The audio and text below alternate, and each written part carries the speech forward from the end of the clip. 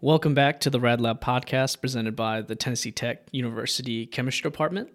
I am Dr. David Dan, and with me is Dr. Dale Enzer. This podcast goes into everything radiochemistry and then a little bit more.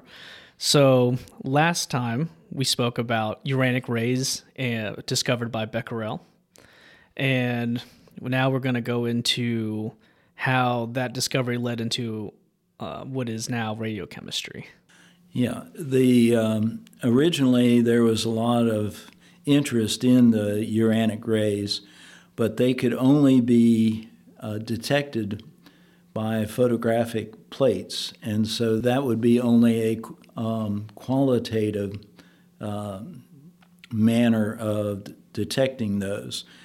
One of the questions that came up, and Becquerel was, when he studied these, was that the uranic rays were ionizing rays. In other words, passing through air, they caused ions to form.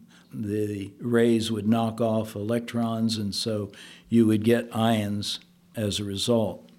But no one really followed up on Becquerel's information and his study. And so pretty much a year after his announcement, the research community was pretty much forgetting them. Yeah, and that's mainly because they saw no use for it, right? Right. There wasn't a commercial use like there was for X-rays. So about beginning in 1897, the Curies entered the picture and began to do research on these rays. But I thought it'd be interesting to talk about the background of both Marie and Pierre Curie and how they came together as husband and wife and as research partners. And really becoming like a power couple within radiochemistry or science. Initially, yes. Now, Marie, whose original name was Mania Solodowska, was born in what at that time was a part of Russia, but it was really originally Poland. Poland was sectored away at the end of the 1700s and was partitioned between Russia and Germany. She was the youngest of 5 children. Her father and mother both were teachers. Her father was a science teacher. However, they were prevented from teaching because of Russian regression. The Russians required only that the students be taught in Russian and only with approved Russian material. And so many of the schools and many of the Polish teachers would teach Polish ideas, and if they were caught, then they were kicked out of school, and that's what happened with her parents. But Marie was probably the most brilliant of the 5 siblings, and once she graduated from school, which she was then forced to serve as a governess to a small farming family outside of Warsaw.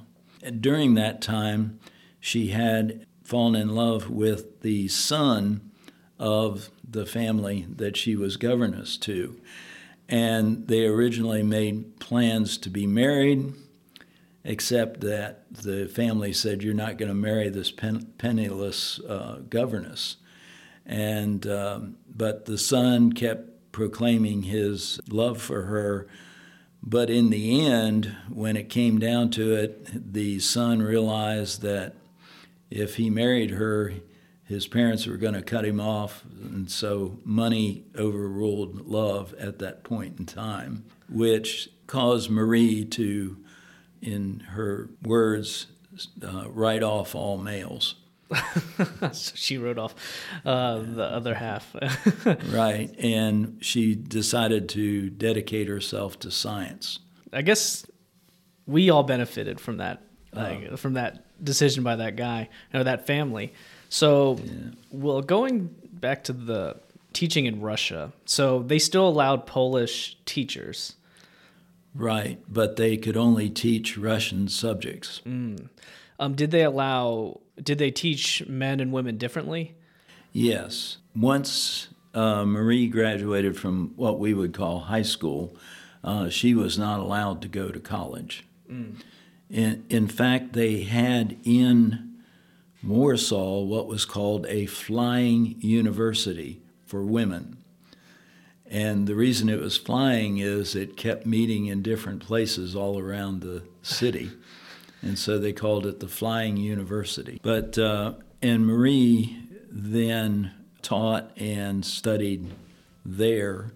And it wasn't until her oldest sister, obtained a medical degree in France and married an expat, and they settled in Paris, and her sister then asked or gave Marie the option of coming and living with them.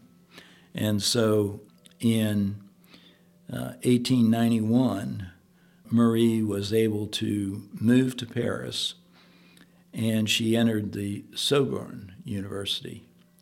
And interesting there with the Sorbonne is they have no set curriculum.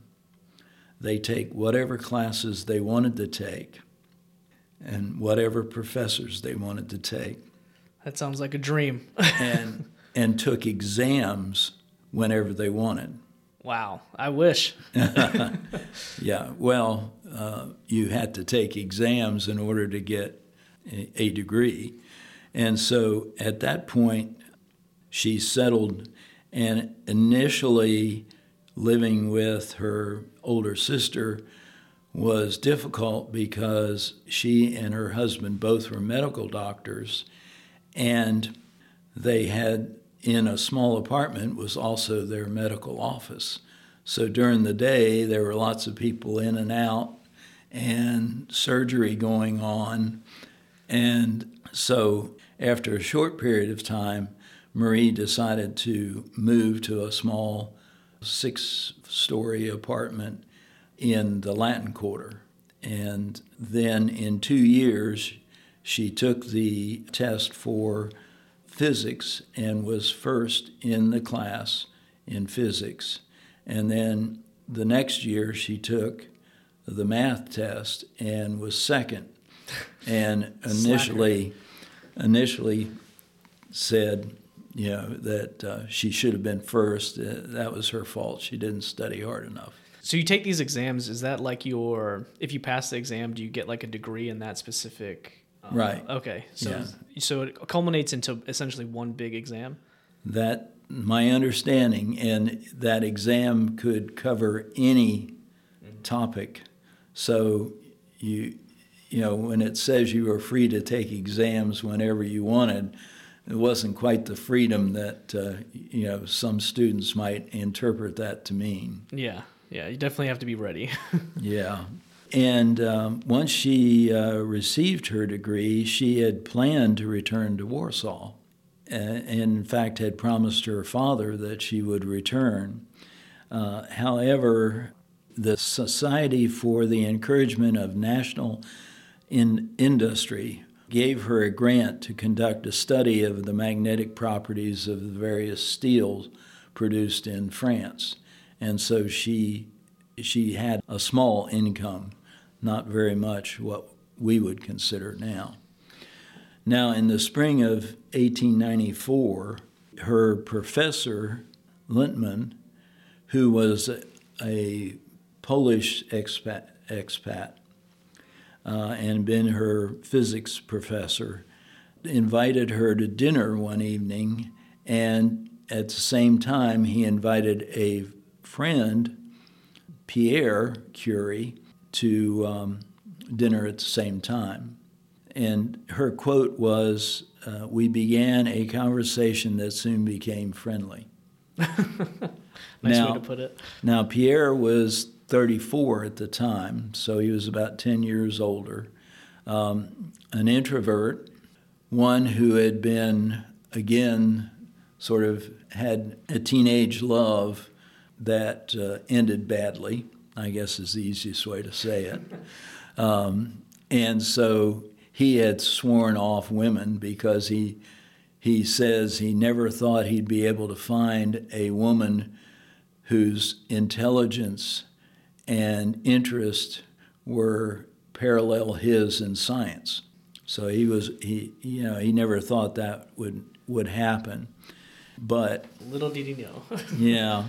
But he was not without a background, because in 1880, he and his older brother, Jacques, discovered what is now called the piezoelectric effect, which is the building up of current on certain crystals. Quartz is one of them, as a result of applied pressure.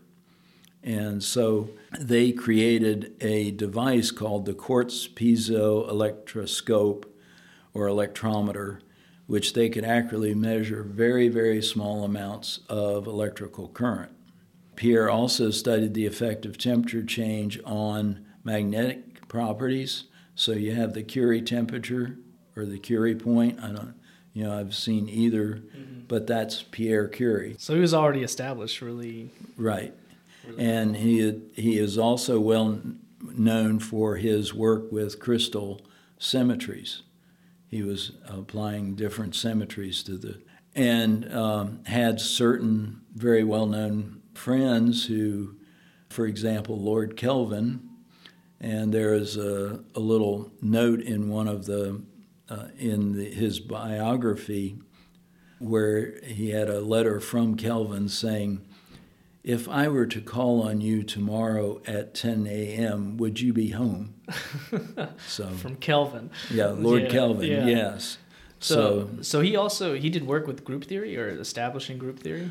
I'm not sure about group theory, okay. but certainly the aspect of symmetry applied to crystal structure. Okay. Yeah, so he had his hand in a lot of things. Yes, he did. However, his job was with what we would call technical school, where he was the laboratory manager. So he basically designed the labs that the students took. So he was not a faculty member as we would think. He was a laboratory assistant. Even with all of those accomplishments, right. He's still just a lab assistant. Because he was not a self-promoter. He did not promote himself well. And in fact, several times he was up for membership in the French Academy and did not make it because less well-qualified candidates would be able to talk themselves and persuade. That sort of thing. But anyway, after that first meeting, Pierre and Marie began to see each other more often, and she even invited him up to her little on the sixth floor little apartment. And one of the quotes is, "As our friendship grew more and more precious to us, each realized that he or she could find no better life companion." Now, Marie did go back to Warsaw, and in one of the biographies you can find some of the letters they exchanged, but both were always talking about the fact that they were committed to science and committed to each other. Which came first for them, you think? I think the fact that they were of the same mind, and not really expecting to find someone else that was of their same ideas. Yeah. Do you think they put science before the relationship? That's a good question. I'm thinking science was still number one. Yeah. Yeah. They were married in July of 1895, and they spent their honeymoon in southern France riding bicycles. Some of the pictures showed them, and when they returned, he was actually given a small office but no lab. So he had no office before then? No. Yeah, he was not treated very well by there. Now, their first daughter, Irene, was born in September of 1897, and that's about the time that Marie decided to begin her PhD work. Now, at that time, as we said, most of the interest in uranic rays had sort of died down. No one was really interested. But Marie saw that the image that is generated on the photo paper, the intensity of it did not change. And so there was energy associated with that didn't seem to go away. And they were interested in what was the source of that energy.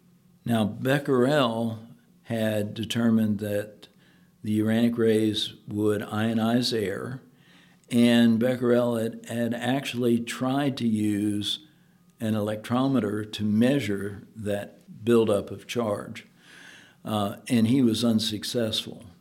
Now, then Pierre began to put together a new instrument which gave Marie a way of measuring the intensity. And the new instrument was basically what we would call today an ion chamber. In other words, there would be a negative and positive plate. The radioactive material would be put on one of the plates, and then the charge that was generated between the two electrodes would be balanced by putting small weights and stressing the piezoelectric and using the piezoelectric effect to null out the current. So it took, you were looking at a microscope at the electrometer, and then you were, without watching what you were doing, I mean, you couldn't take your eyes off the electrometer. You then had to adjust the mass of the weights that was causing the piezoelectric quartz to change its tension or its generation, and that's how you compensated for the charge in air. It always surprises me the workarounds they came up with back then with thinking about mechanical ways of detecting these kinds of things and thinking about balances and how they've evolved over time, and where now we're just blessed with software electronics and computer chips, and they were looking at attention changing across this electrode. Well, now she began a systematic study of minerals, both with uranium and without, and looked for other elements that might be emitting these uranic rays. Now, she has in her original lab notebook a whole list of the minerals and substances she looked at. But the sort of first thing that she did that began to be a quantitative measure, whereas as opposed to a qualitative, Becquerel was basically a qualitative yes-no type of answer. She began to put a value on the intensity of the uranic rays given off by various substances. And she actually obtained pure uranium metal and then used that as a measure against other substances. And so she showed that the intensity of the radioactivity, which was a term they coined, was proportional to the amount of uranium that was in the mineral. Now, that worked mostly.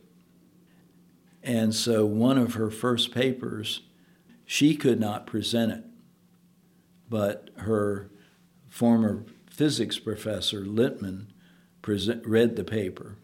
And that's just because they didn't allow women to present Right. at these, yeah. Yeah. And Pierre couldn't do it either because he was not a member of the French Academy.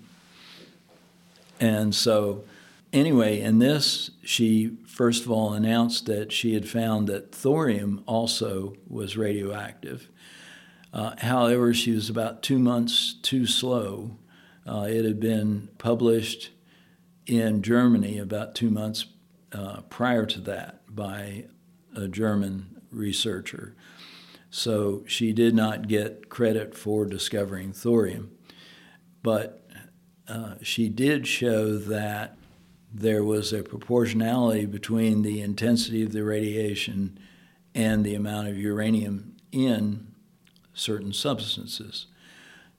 But she found one oddity, no more than one oddity, but she had some pitch blende, which was from Czechoslovakia, and it had a higher intensity than pure uranium metal. What exactly is pitch blende? It basically is what's left over after you have removed the uranium minerals, and it's a waste pile. But this waste pile was 4 times more active than uranium metal. And at the end of her first paper, she proposed that there must be something more radioactive, more intensely radioactive than uranium found in the pitch blende. And so this began the second part of her studies. Yeah, and that's where they discovered another element. More than one. More than one. Yes. Now, in the notebook, and it's actually Pierre's, when she found this uncertainty and this more intense radiation, Pierre then dropped his research and began to work with her. Because he saw the value in her research. He was very interested and wanted to follow up on it. Yeah. So how are they concentrating the uranium down? So they had a pretty good understanding of its chemistry, I'm assuming. They did. They basically used what we used to call qual schemes, where we looked at the solubility, mainly sulfur, in various pH forms, and you were able to separate out different metals with the sulfur and sulfate. There were just these different ways to precipitate, and that is the way they began to look at this, trying to find this new, high, more intense radiation. Did they know about the different oxidation states? Not at that. They really didn't. They were following the chemistry as you would a periodic table. And so if it were like, for example, bismuth, then you'd expect it to precipitate as bismuth. If it were like calcium, you'd expect it to precipitate like calcium does. And it wasn't until, was it Seaborg, where they then moved the F block kind of in its own. Right. Yeah, that was during the Manhattan Project. Yeah. So they were still assuming all these things about the elements. Right. They did not realize that it wasn't another D transition series below what was currently known. And there were a number of elements that were missing from the periodic table around the turn of the century. Oh, yeah, it's incredible how many elements were found so quickly, especially during the Manhattan Project and things like that. And even like during this time with the Curies. Right. Actinium was not known until the Curie. That was part of what began to cause others to look at this area again. And bring more attention to it all. Right. And that's what we'll get into We'll get in. Yeah, next time we'll get into the chemistry. The chemistry of it, yes. Yeah, and the naming of the elements. Yeah, and how pretentious that can get. Yes, yes, it can. Yeah, and I didn't know that this was such a love story. Them both swearing off love and the other and this and that, and then. Oh yeah, I think without the radioactivity, you could certainly have a Hollywood special going on there. Yeah, definitely sounds like it could be easily or a romantic comedy if swearing off of men and swearing off of women and then fighting each other, and really having Pierre and his abilities for designing different equipment and piezoelectric effect so that to help her quantify and things like that. It was really I view it as the perfect collaboration. Yeah, I mean up until that time, most people worked by themselves.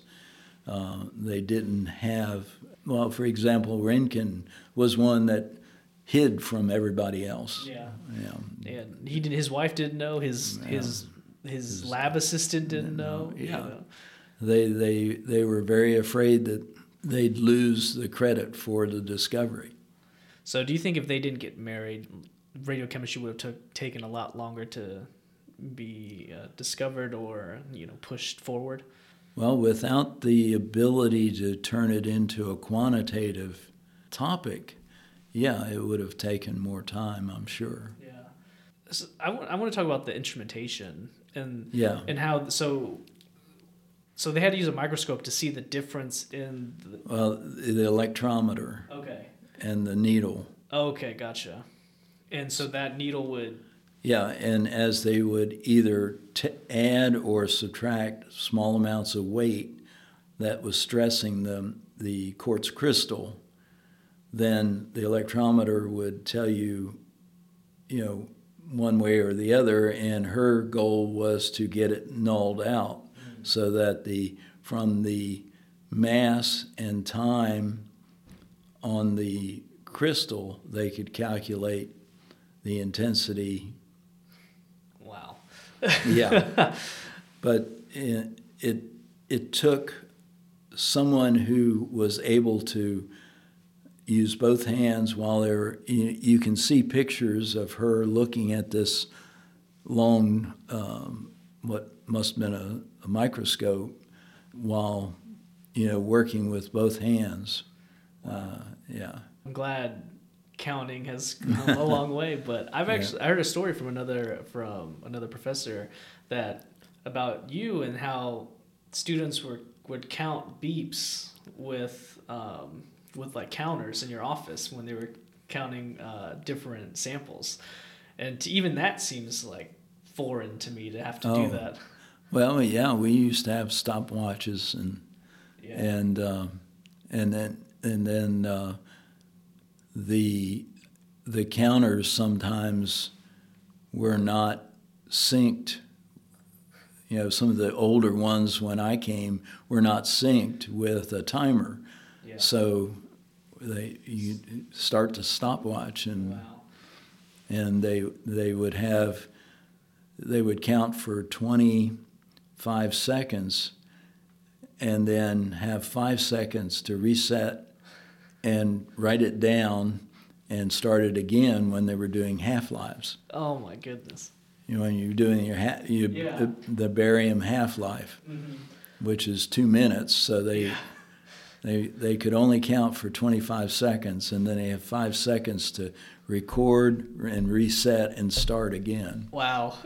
Man, I definitely appreciate the technology that I have today for sure, because that's you had to work for it. I guess you had to work a lot more for it. And there were no spreadsheets. Yeah, no spreadsheet, no Excel, or they actually used graph paper. Yeah.